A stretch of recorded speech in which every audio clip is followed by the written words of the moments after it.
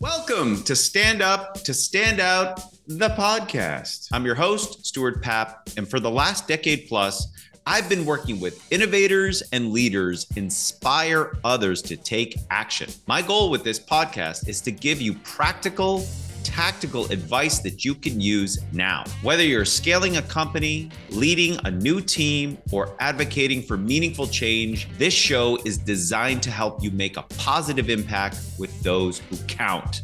So let's learn together and have some fun along the way. Let's get to it.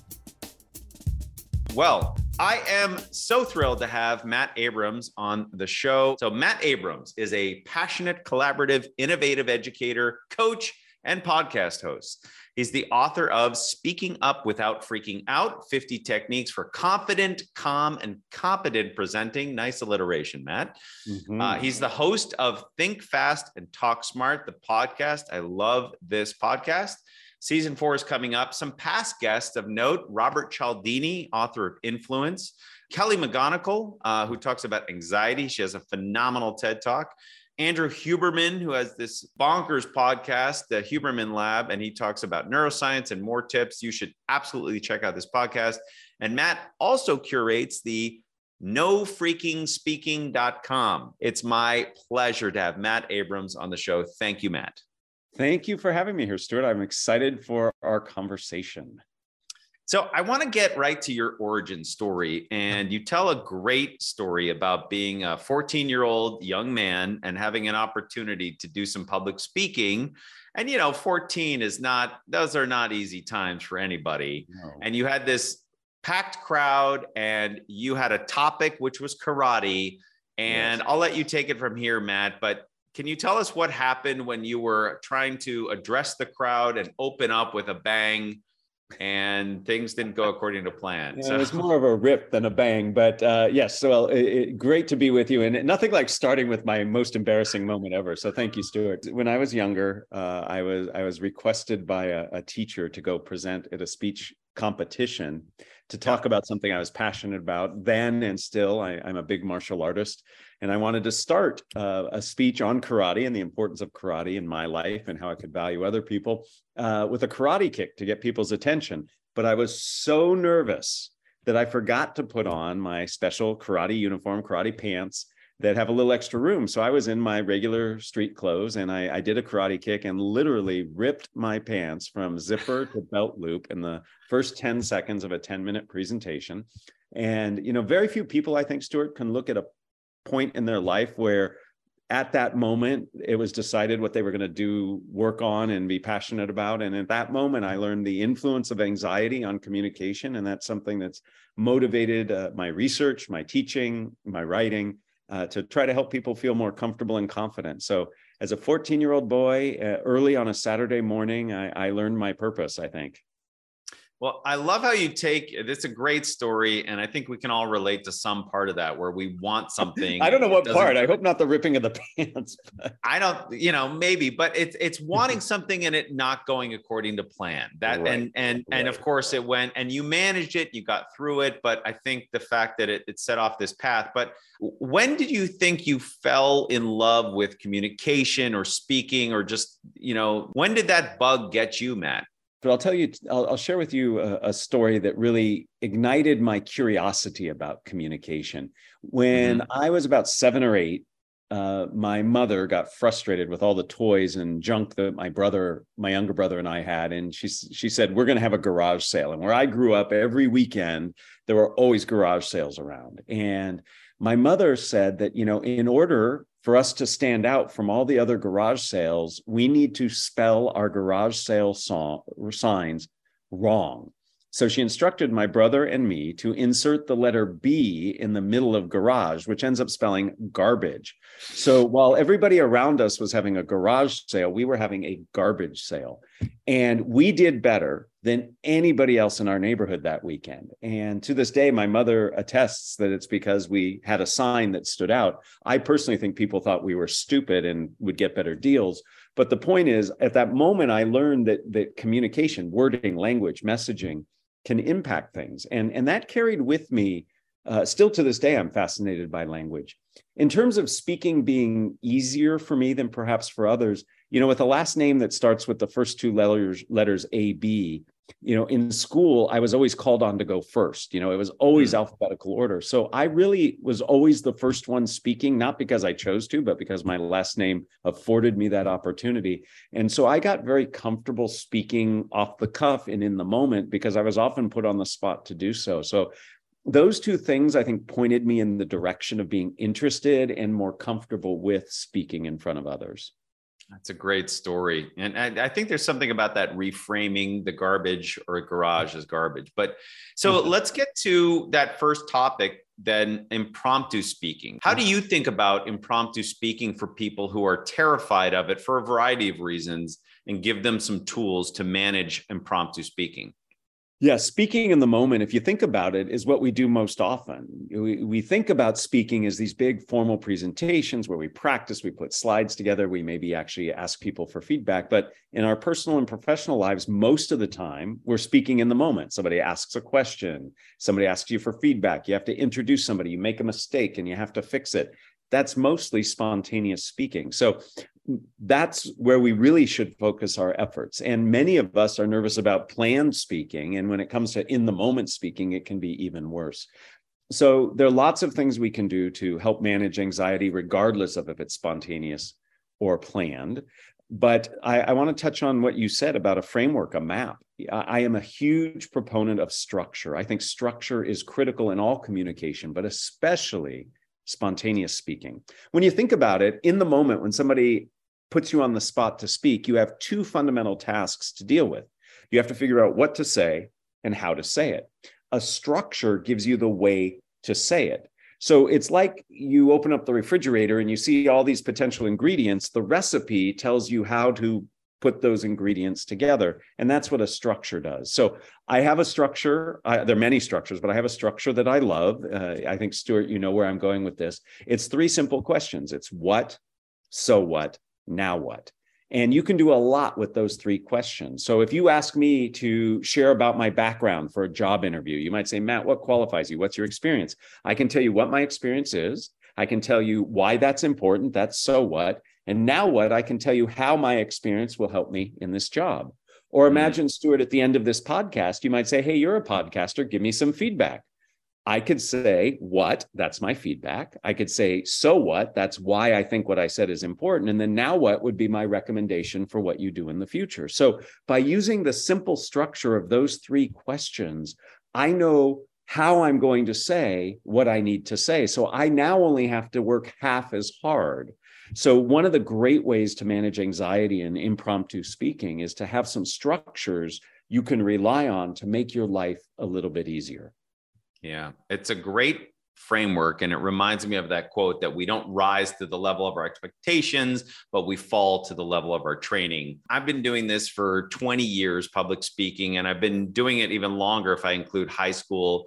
And it's always interesting to me how the emotions are always there, no matter the situation. And I've learned over the years how to manage them, but I'm curious how you've learned to manage your feelings. And I'm not trying to label them, by the way. Feelings are just feelings.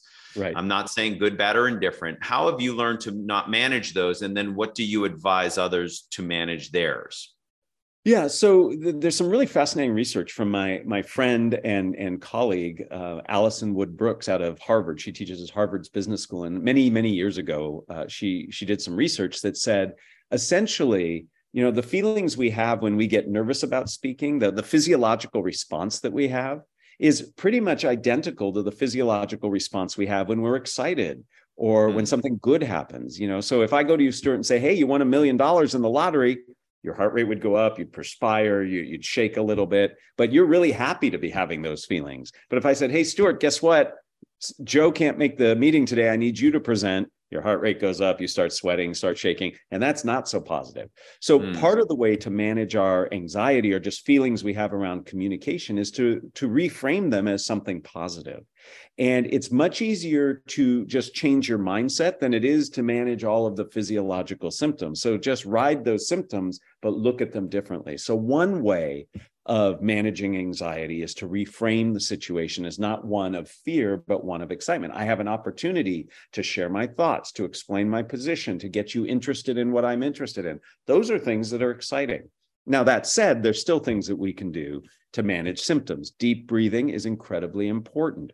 What's really important about deep breathing is the exhale, not the inhale. So the rule of thumb, or as I like to joke, the rule of lung, is that you want your exhale to be twice as long as your inhale. And if you take 2 or 3 deep breaths with long exhalations, you can reduce that anxiety or fight or flight response. If you're somebody who gets really shaky, doing some big, broad gestures, taking some steps forward can help. So there are things that you can do to manage both symptoms and sources of anxiety that help you feel more positive about the experience. Believe it or not, it can be exciting to speak in front of people. Many of us are like, oh my goodness, I can't imagine that. But it can be if you get the right mindset and deal with some of the symptoms that you have. And so do you use those for your own feelings when you have an opportunity, or what's your playbook for you? Yeah, I heard your question about me specifically. So thanks for bringing it back to the topic. So yes, I still get nervous in some circumstances. There are some speaking situations that I am not fond of. And I have what I call an anxiety management plan. And all of my students and all the MBA classes I teach and all the people I coach, I recommend generate or create their own anxiety management plan. And to me, an anxiety management plan is 3 to 5 techniques that can work for each person to help them feel more comfortable and confident in communication. And I have my own, and I've been using it for years. It consists of 3 parts. When I get nervous, I get very sweaty and I blush. So I need to cool myself down. There's a reason that we heat up when we get nervous or excited. So we need to cool ourselves down. So a great way to do it is to hold something cold in the palms of your hand. The palms of your hand are thermoregulators for your body. If you've ever held warm coffee in the morning in a cup and you felt it warms you up, I just do the same thing in reverse. I hold something cold. A cold bottle of water reduces my sweating, reduces my blushing. I am somebody who can live in the future. I'm always thinking about what's next or where I need to take my audience. And I can get nervous about what might happen in the future. So I need to get myself present oriented. So the second step of my anxiety management plan, and this is going to sound silly, Stuart, but I say tongue twisters. And I say them out loud. It warms up my voice. Before I speak, I'll say 2 or 3 versions of the same tongue twister out loud. That gets me present oriented. You can't say a tongue twister right if you're not in the present moment. And then the final thing I do to work on my mindset is I remind myself that I have value to bring. So right before I speak, a lot of us before we speak say all these negative things to ourselves, like you're going to screw up or you should have practiced more. So what I'll remind myself right before I speak is I'll say, I have value to bring. There's something that I have to say that the audience will derive value from. In many cases, when I speak, people have chosen to be there. And those 3 things, holding something cold, saying tongue twisters, and reminding myself that I have value, that's how I feel very positive about and not so nervous about my speaking.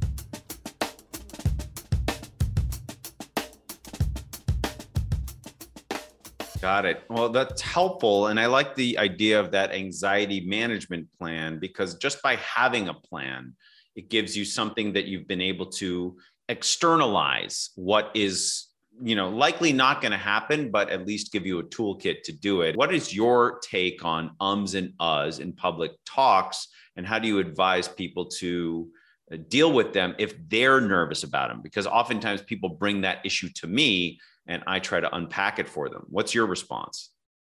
Yeah, so filler words, verbal graffiti, those are things that can bother people, both audiences and communicators. The reality is that they're normal and natural for some of the reasons that you mentioned. They are a way of thinking and demonstrating we're thinking. Actually, some really interesting research showed with young children, and I know you have some young kids, that it actually is a way of signaling to kids as they're learning language that what's about to follow is something they should pay attention to. So the is sort of a warm up to say, hey, you should focus. Now, obviously, if filler words become distracting, there's so many that they take our attention away, they divert our attention from what's being said, then that's a problem. The rule of nonverbal presence, how you show up, is your nonverbal presence should not distract from what it is you're trying to say. So if I have too many filler words, then I have to be careful. And let's be clear, some is normal and natural. In fact, screenwriters who write for television plays and movies, they will build in filler words into the dialogue so it sounds normal, right? If somebody speaks eloquently, perfectly, no pauses, that doesn't sound real.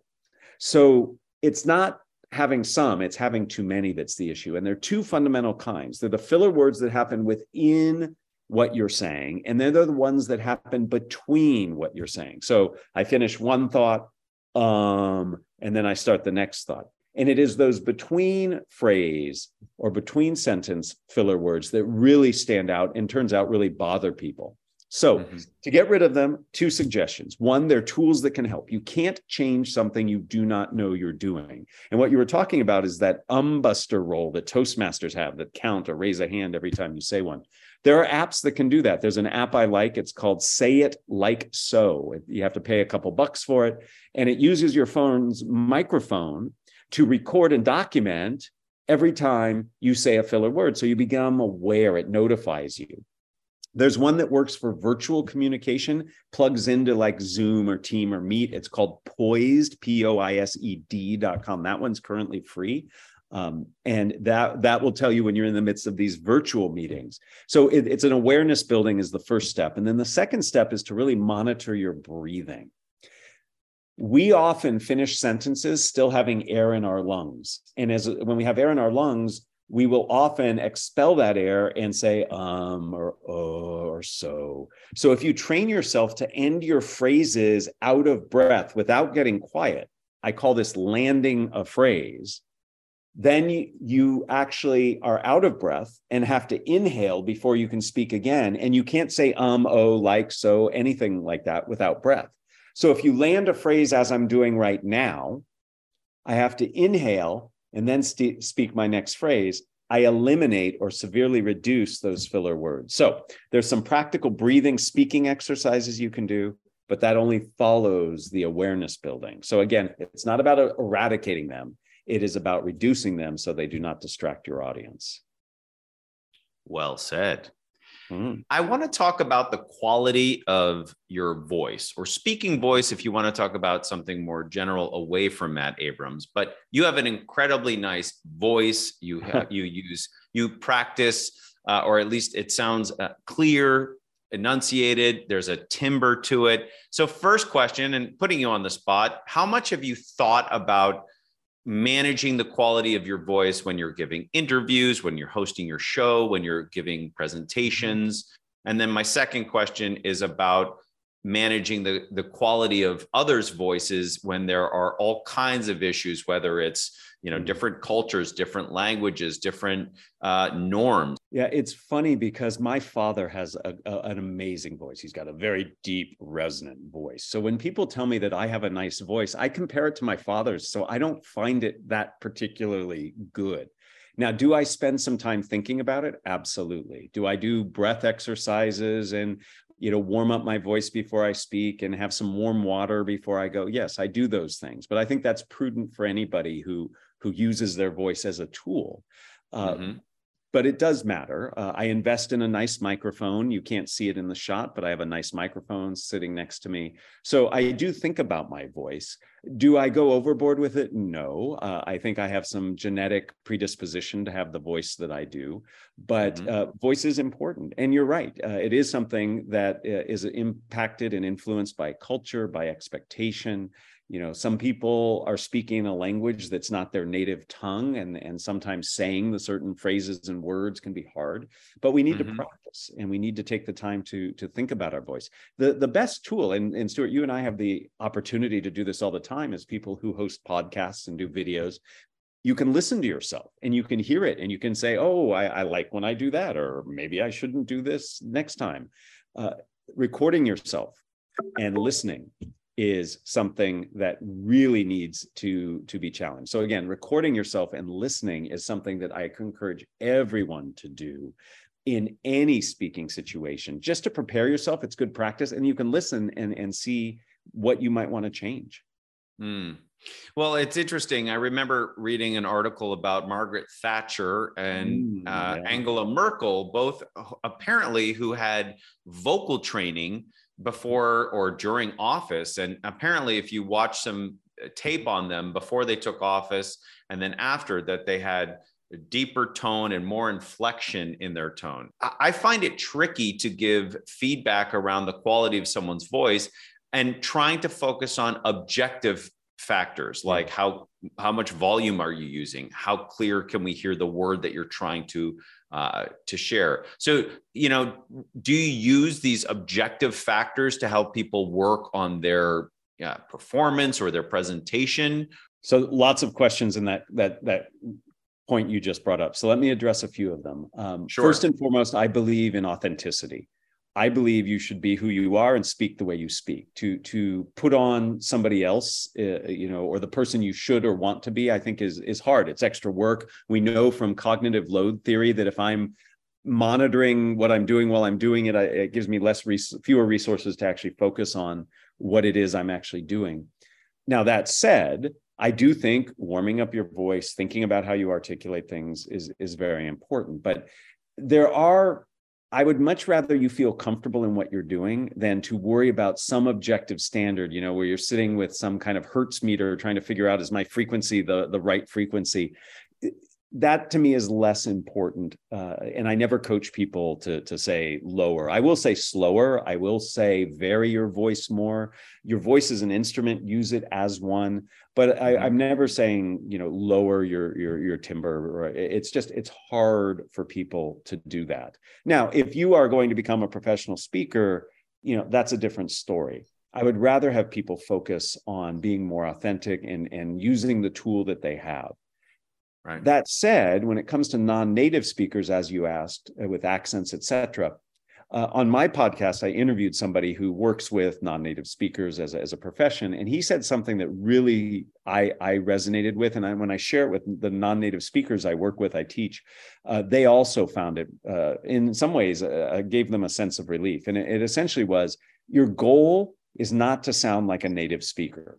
Your goal is to get your point across. And if you focus on getting the point across, that takes a lot of pressure off of you. And you can do things easier and better than trying to reduce your accent. So for example, I could make a point and then give another example to reinforce that point. Or I could make a point and then ask you a question to see if you understand. So all of a sudden, it's about fidelity, getting the information across in an accurate way. And it's less about sounding like somebody who's a native speaker.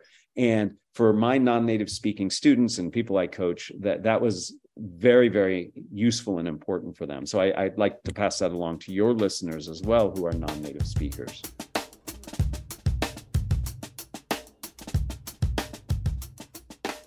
Excellent. One question I get often is people are really managing anxiety around getting questions, especially from senior leaders, when they feel like they may not have an appropriate response, and it just terrifies them. How can I be prepared? So how do you coach people to respond in situations where they may be presenting on topics X, Y, and Z, and they may get questions about everything else that they did cover? And there has to be some way to approach it. What's your approach to that?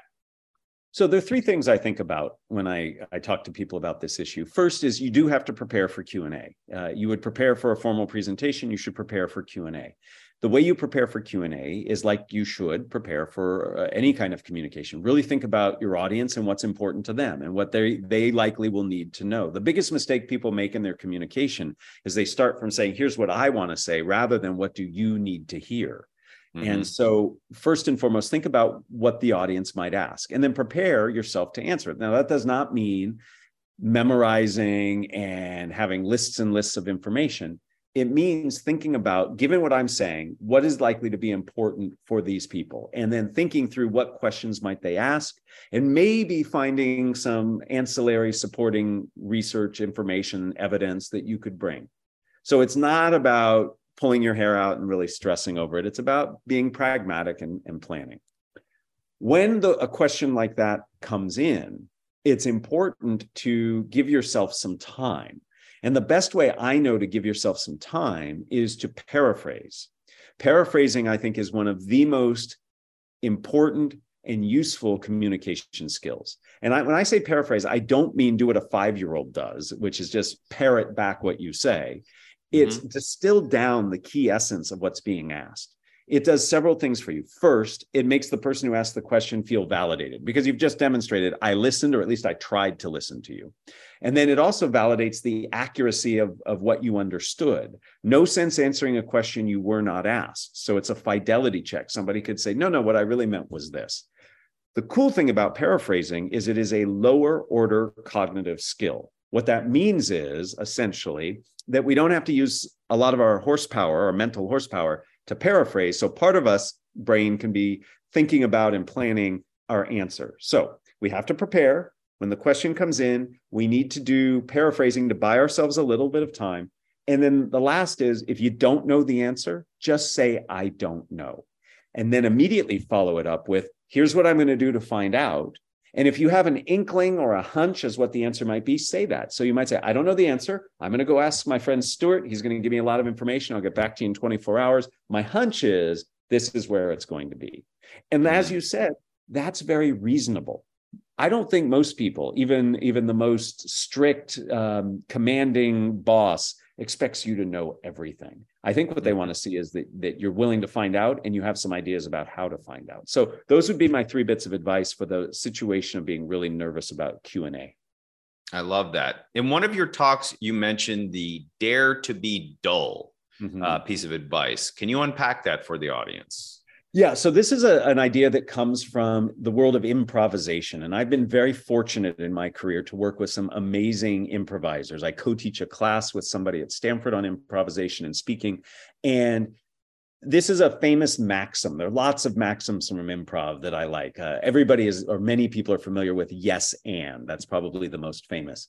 But this notion of dare to be dull essentially is reminding us that when we put pressure on ourselves to be great, we minimize the amount of cognitive effort and energy that we have to put into the task, because part of us is judging, evaluating, monitoring what's going on, which means we have less mental energy to dedicate to what we're doing. So, I have the audacity in front of Stanford Graduate School of Business students to say, strive for mediocrity.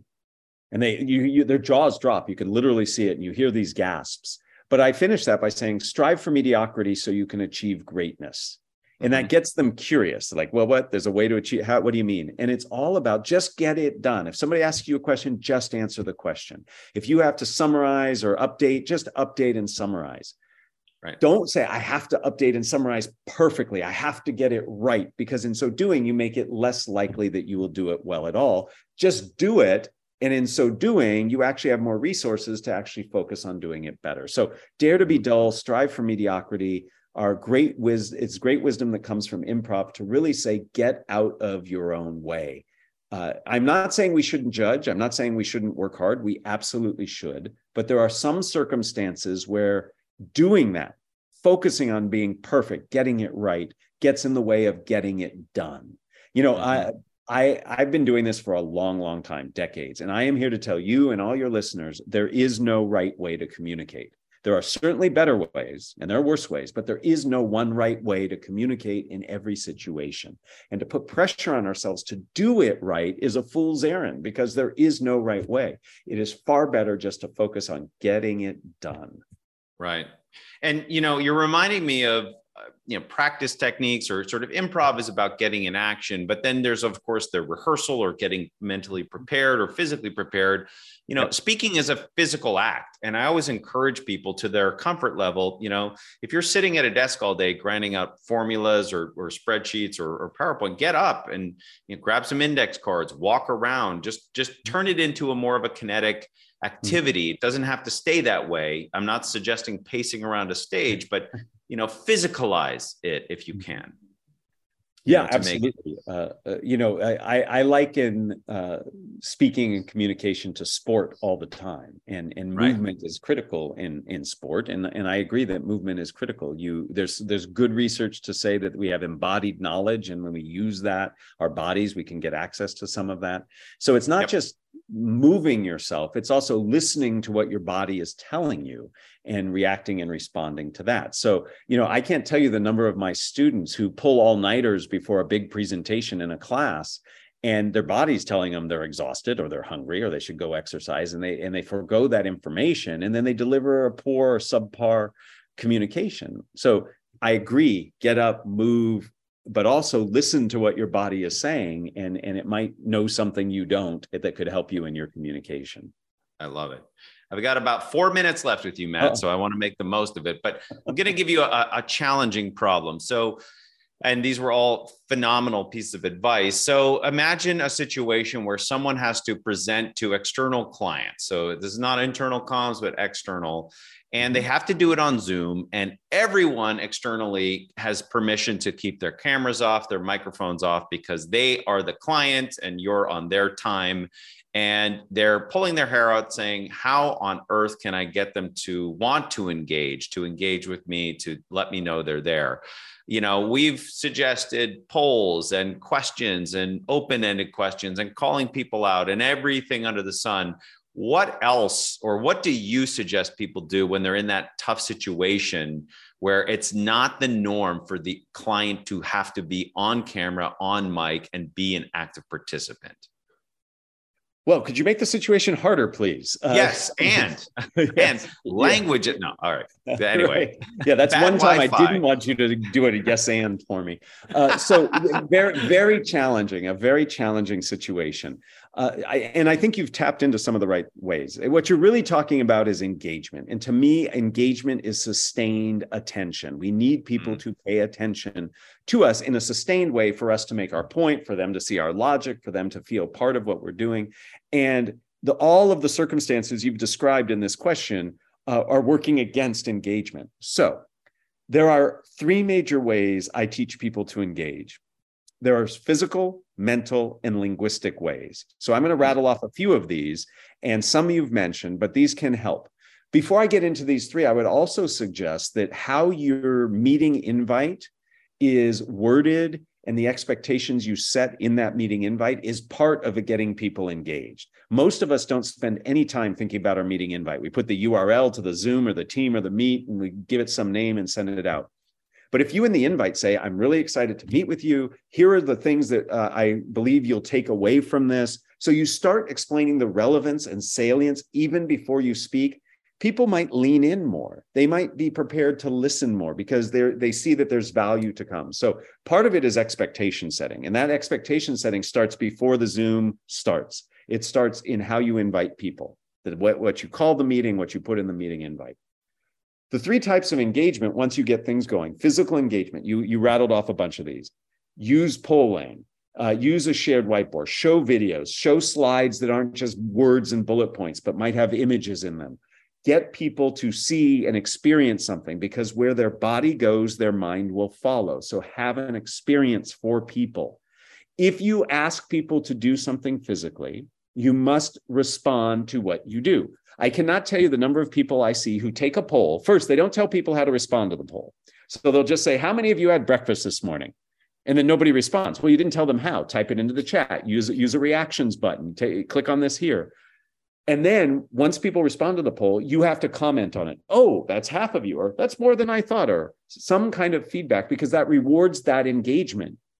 If you don't reward the engagement, people feel tricked, and then they're less likely to engage. So you have physical engagement that you must comment on once you get people to do it. The second type of engagement is mental, cognitive. And this is where asking questions, even if they're rhetorical, where you don't expect an answer, can make a huge difference. Also, analogies, comparisons. Comparisons help people get engaged. If you can compare what you're talking about to something people already know or are interested in, it can make a big, big difference. You must be careful culturally, though, with comparisons, analogies, and metaphors, because sometimes it doesn't translate. I make this point in all of my MBA classes. In American business, we use a tremendous number of sports analogies, which is great if you know those sports. It's a slam dunk, push it across the goal line. But if you don't know the sport, you lose out. I had a student who proved this point in the opposite. In the middle of his speech, he gave an analogy to the game of cricket. And that's what he heard in the entire class. Nobody knew what the hell he was talking about. And he stopped and he said, that's how I feel when all of you use analogies to American football. So Smart. Analogies are powerful. So we've got mental engagement, we've got physical engagement, and the final kind is linguistic engagement, language. Two types of language I want to talk about. Inclusive language, use people's names, use the word you. Ever since we were little kids, we were taught that when you hear the word you should pay attention. Similarly, use time traveling language. I can take you into the future. Imagine, what if, picture this. When I say those things, you see it, you're engaged. Or I can take you into the past. Think back to when, remember when. That takes you into the past. You see it in your mind's eye, you're engaged. So the situation you described is really hard. But if you prepare people by expectation setting in advance and use a variety of physical, mental, and linguistic engagement, I think you have a chance of getting them involved. Wow. All right. Well, to honor the time constraints, I want to thank Matt Abrams. Phenomenal piece of advice. This was really just a pleasure. And I could talk to you for another few hours, but I'm going to let you go. You should check out nofreakingspeaking.com. You should also subscribe to Think Fast, Talk Smart. Did I get that right? You got it right. The podcast, please do. Which is amazing. Check out his book. And I think the best place to go, Matt, is to nofreakingspeaking.com. Is that correct? That's right. And I'm a big user of LinkedIn. If you're on LinkedIn, feel free to link in with me. Thanks for listening to the Stand Up to Stand Out, the podcast. If you're enjoying the show, I urge you to check out influencedna.co and find the podcast page where you can find show notes, links to the guests, extra resources, and a whole lot more. Also, you can subscribe on YouTube, Spotify, Apple Podcasts, and make sure to sign up for our mailing list. If you have questions about the show or comments about how we can improve it, drop us a line. I will read every single message. That's podcast@influencedna.co. If you like what you heard, I'd say leave us a 5-star review. And if you hated what you heard, leave us a 6-star review. Either way, we're not stopping. See you on the next show.